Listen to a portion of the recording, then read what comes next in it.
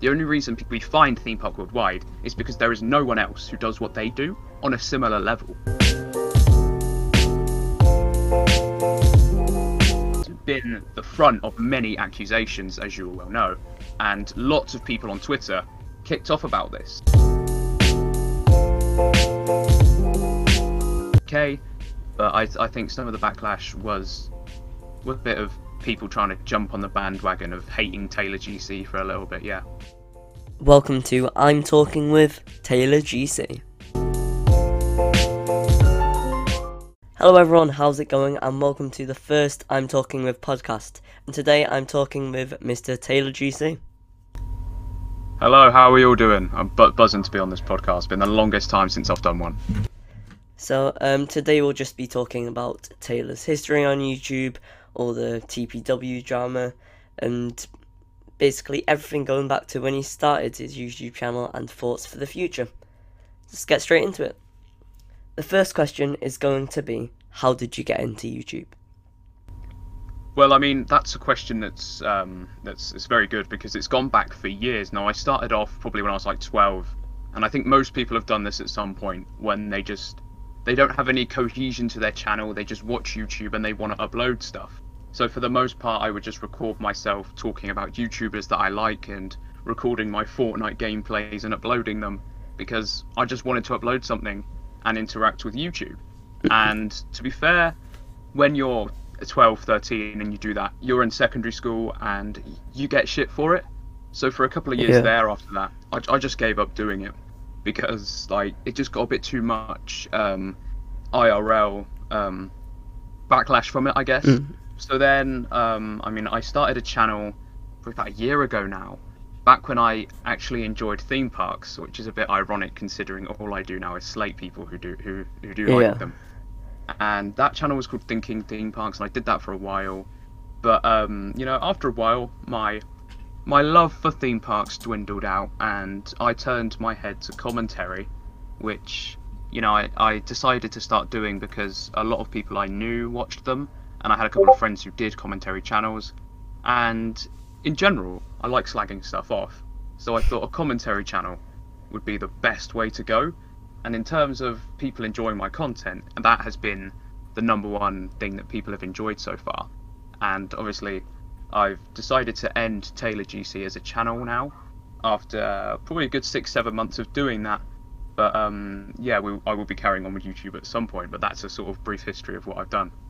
Yeah, my next question was going to be one that we got on Twitter from at FM Creators Champ, which was why a commentary channel.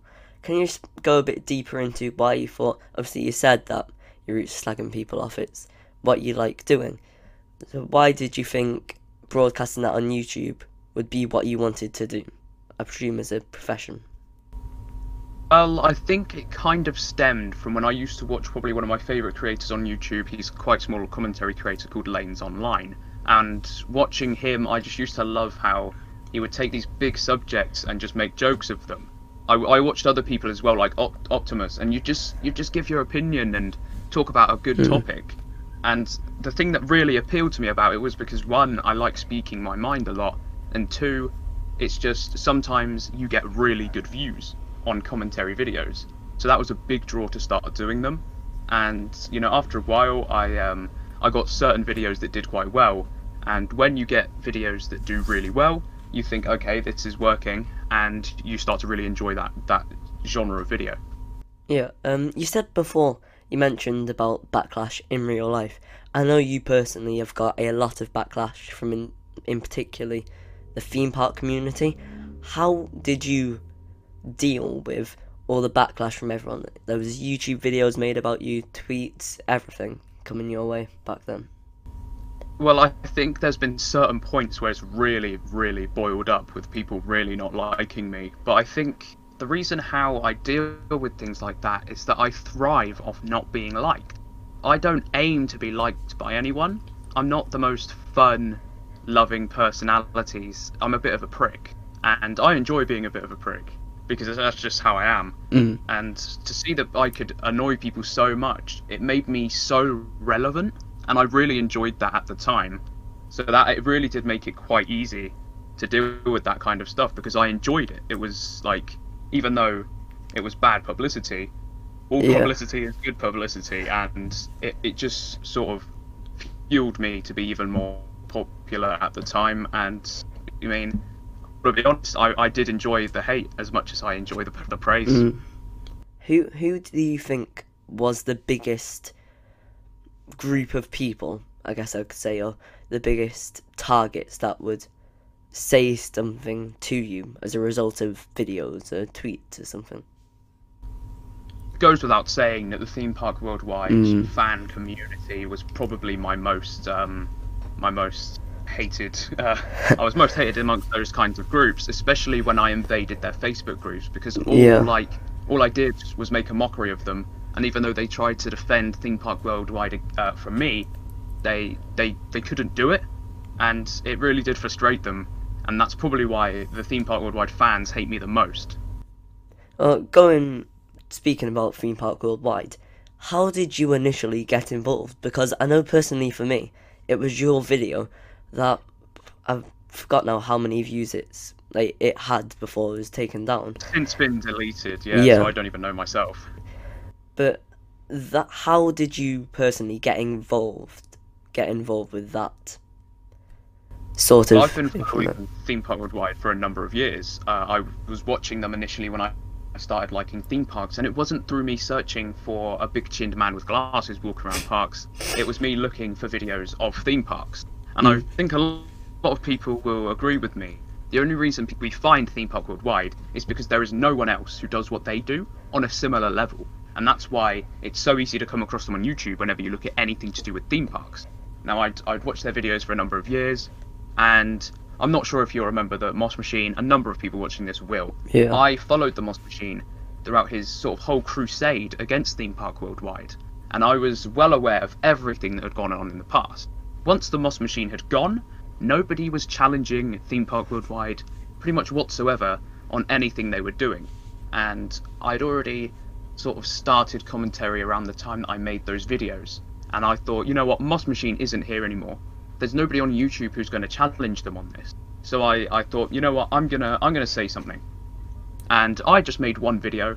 It was intended to be one video, and it spiraled from there. It did kick off massively, and as a result, Theme Park Worldwide are well aware of me now, and I'm pretty sure I'm blocked on everything, which I do kind of like, because it means they know that people aren't gonna listen to their shit. But to go back to the original question, I was a fan for years.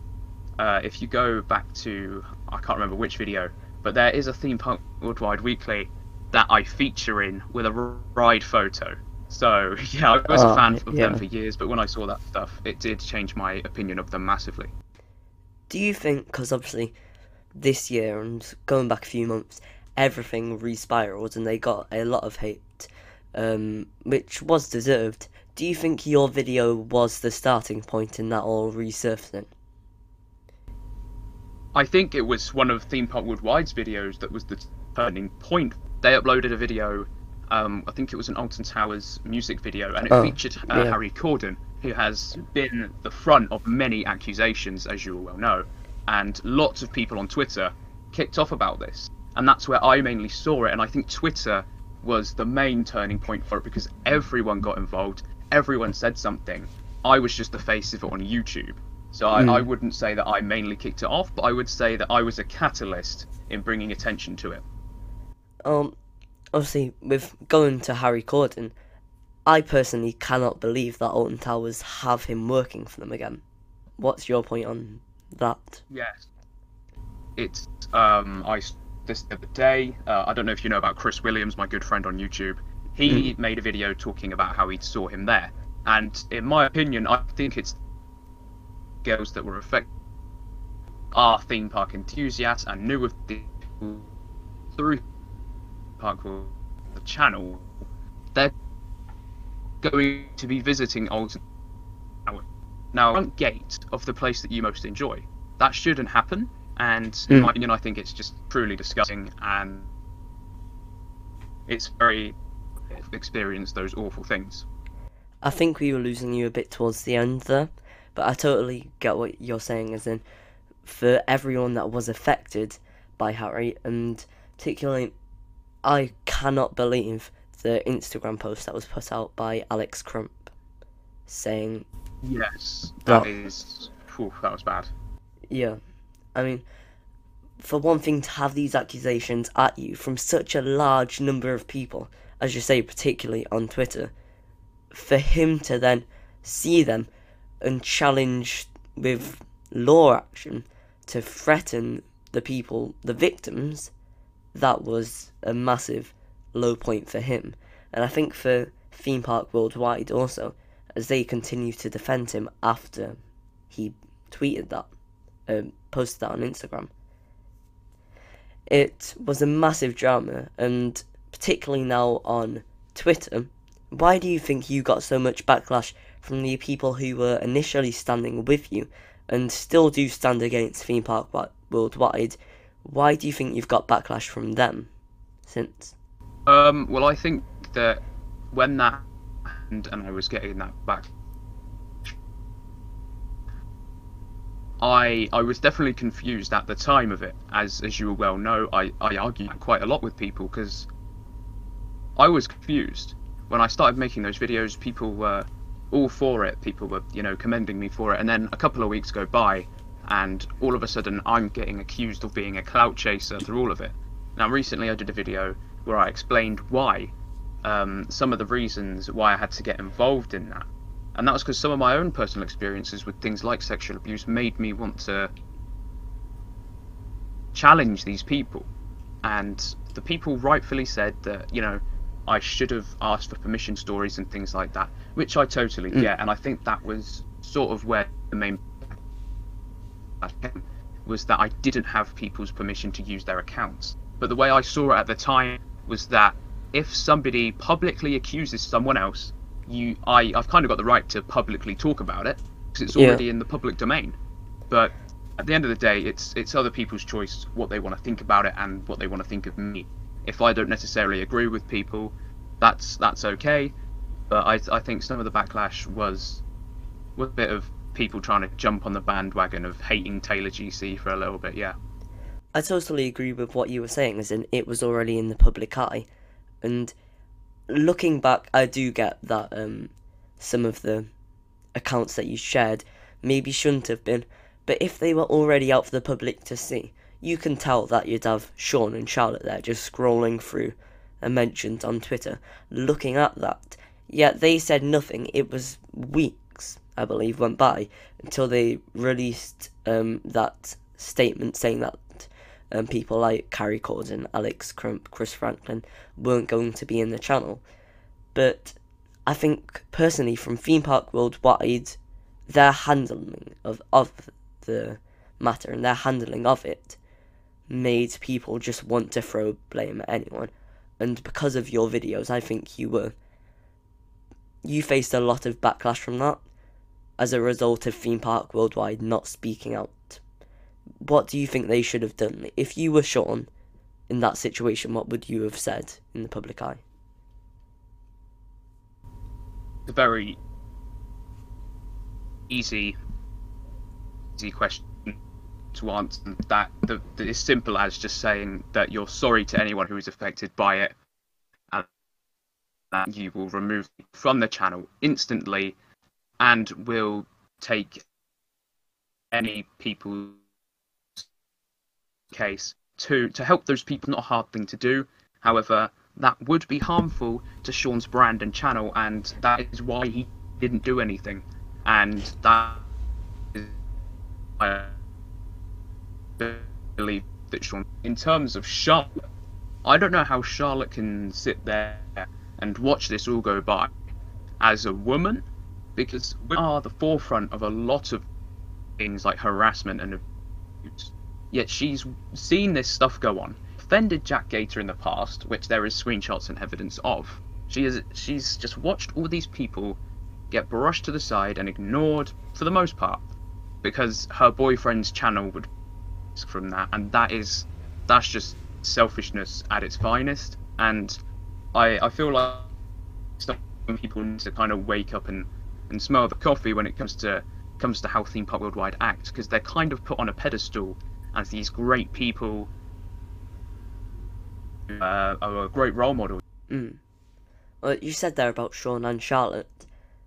With the Theme Park Worldwide new logo, I'll put it up on the screen now for those of you watching on YouTube. That is a massive step in a direction that I don't think they should take. Because me looking at that seems as if they're trying to just brush it under the carpet, which we've seen Sean do before. We've seen him just pretend that it's not happened. And their new logo is just further implementing that and saying that they don't care about what happened. They just want to start afresh, which is understandable, but they should at least give the victims some acknowledgement, because they have not in any way acknowledged the victims. They've, after, I went into it a bit earlier, after Alex Crump's Instagram post, they said that, because somebody on Twitter asked him, like, what happened with Alex, and they said that a police investigation was held and that he's, like, not guilty. I think from them to get involved with that and to still not acknowledge the victims is a really bad move from them. It just further goes to show that their interests do not lie even near to the rest of the victims. It's all just selfishness and thinking about themselves. And that's something that I've spoken about a lot before, because it's so easy to see if you're not up Sean's up. And you see a lot of these people, and I'm going to name drop, people like Coaster Crazy, people like the Theme Park Worldwide fans group. They're so far up the arse of Theme Park Worldwide that they will not hear a bad word said against them. And that is just, it's so ignorant and so unarticulate. Agree with things, but still appreciate the good qualities of things. And I feel like the issue with Theme Park Worldwide fans and those people that are close to Theme Park Worldwide is that they will never recognise any wrongdoing as long as there's no proven guilty conviction. Even though Alex Crump was never proven not guilty, it was just a closed police case due to a lack of evidence. So unfortunately, we probably will never be able to have damning proof against these people.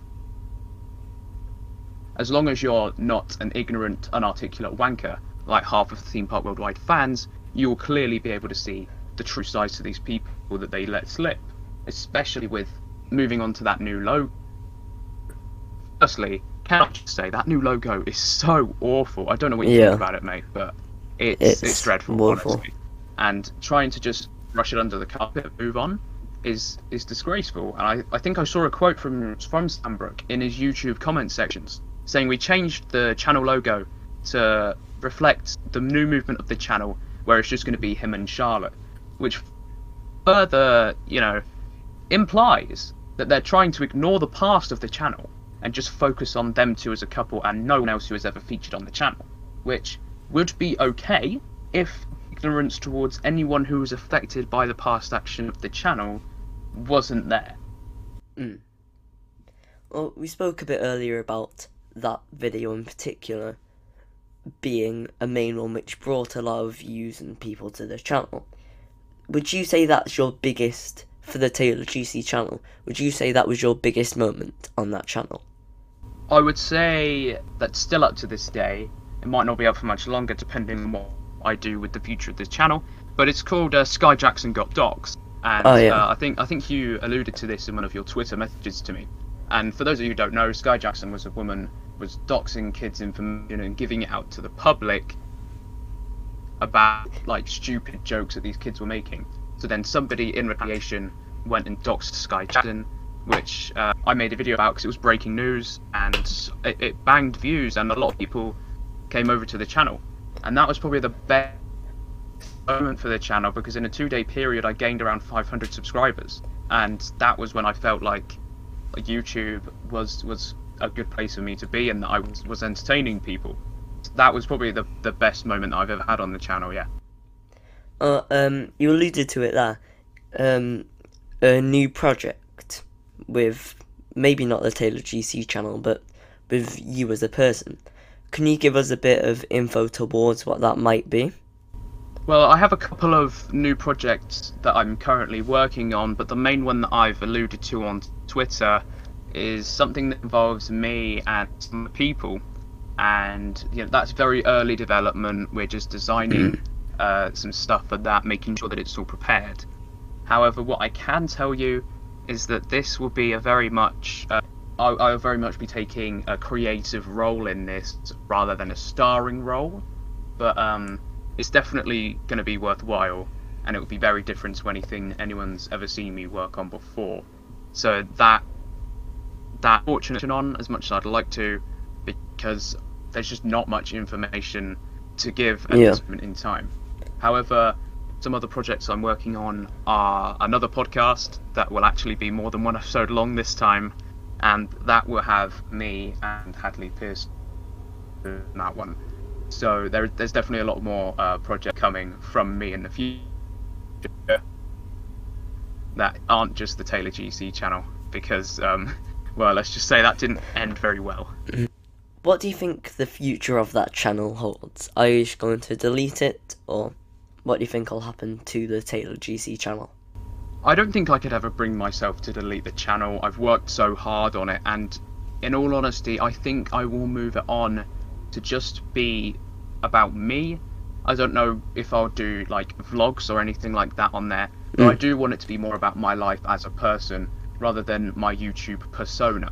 I'm definitely going to be dropping the Taylor GC name, and I might just call it after myself, and just do more content based around me as a person and the things I do day to day, because I think with the right ambition and the right ideas, that is something I could do very well. But in terms of the near future, I'm not sure if I will be doing anything on that for now, because I've made a lot of YouTube content, but I've kind of burnt out from that at the moment, and I'm really enjoying working on these other projects. So only the future will tell what I eventually decide to do with that channel. Yeah, you mentioned the channel not ending greatly.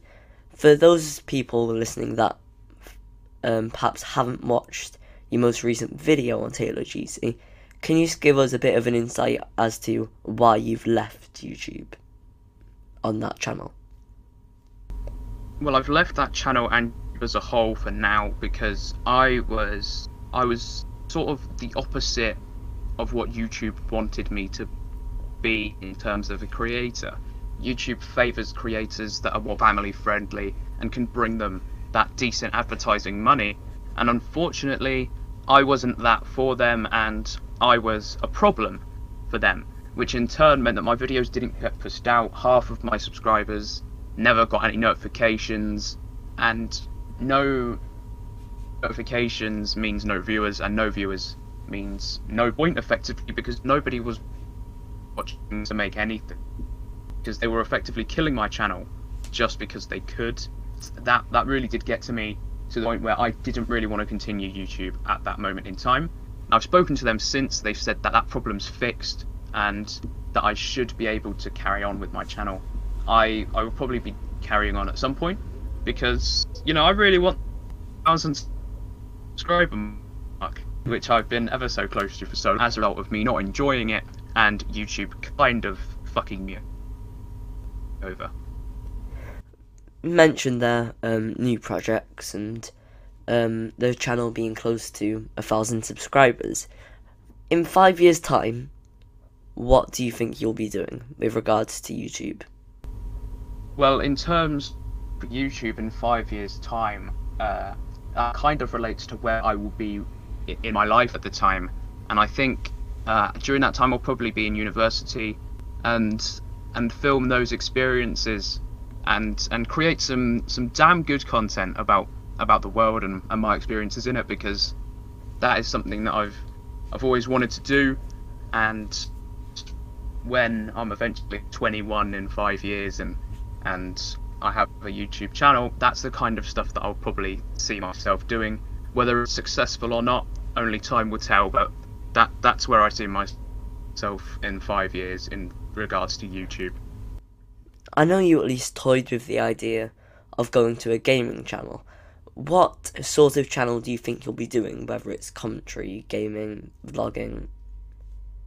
What do you think's next in that aspect? I think I've definitely had my share of content that I just make on the computer in my room. It's not my thing anymore, and it makes me feel so antisocial and just down whilst making it. I want to do other types of videos.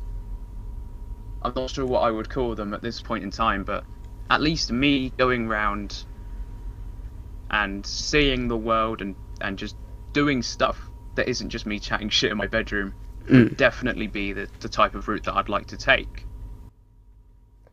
Going back to the commentary channel, you mentioned that probably your biggest moment on YouTube was the Sky Jackson video. And that's on over 25,000 views now. How did you get involved with that? Because, as you said, 500 subscribers in 2 days is massive. How did you get involved with the Sky Jackson doxing drama? Yeah, I got involved with that because I saw it on Twitter. A lot of my content does stem from Twitter. I was outside of my house at the time. I think I was just sat by a river with some friends, just talking. And I saw it on Twitter, and I was like, shit, that would bang views. So I came home as fast as I could, jumped on my computer, rushed that video out, and that's kind of how I got involved in that. And something that comes commonly with commentary channels is that not all of your videos will do. If they do well, they will be huge for you. And that video was huge for me. It was the first video that had ever broken 1,000 views. It's definitely done very well. Very proud of it, but when I got involved in it is because I saw the opportunity for views. And that's very much what you have to do when you are a commentary channel, because views mean everything. And the drama is what will bring you views, and that's effectively why I decided. Thought it would be a very trending topic at the time, which it did turn out to be. Who would you say, you were talking about how to get big as a commentary YouTuber, basically.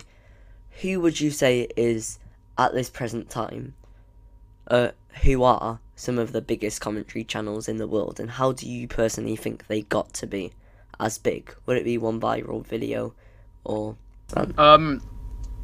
Well, in terms of commentary, one viral video can definitely shoot you up to stardom. But I think for the most part, the people that I watch, Critical and Optimum, Moist Critical especially, is probably the daddy of commentary at the moment, and that's because his dry humour, monotone, just mean that every single video is fucking gold, to the point where you can't watch a single one and it not be good. So I think definitely, if you keep it consistent, where a video is a new topic, something trending, something relevant, but you still maintain the same tradition, and I think that's something that Moist Critical has done very well. Yeah. I think that is going to be all from today's podcast with Taylor. Thank you, Taylor, for coming on to the I'm Talking With podcast and being our first guest. If you have enjoyed, if you're on Spotify, iTunes, any of the streaming services, then make sure to drop it a follow. And if you're on YouTube, why not subscribe and leave a like while you're at it. Taylor's social media, Twitter name, should be up on the screen now. It will also be in the description, as well as some highlights videos coming out in the next few days. Anyway, thank you, Taylor, for being on it. Loved having you here. Thanks for having me. It's a pleasure to be here, and I'd love to come on any time in the future where you want me. Thanks.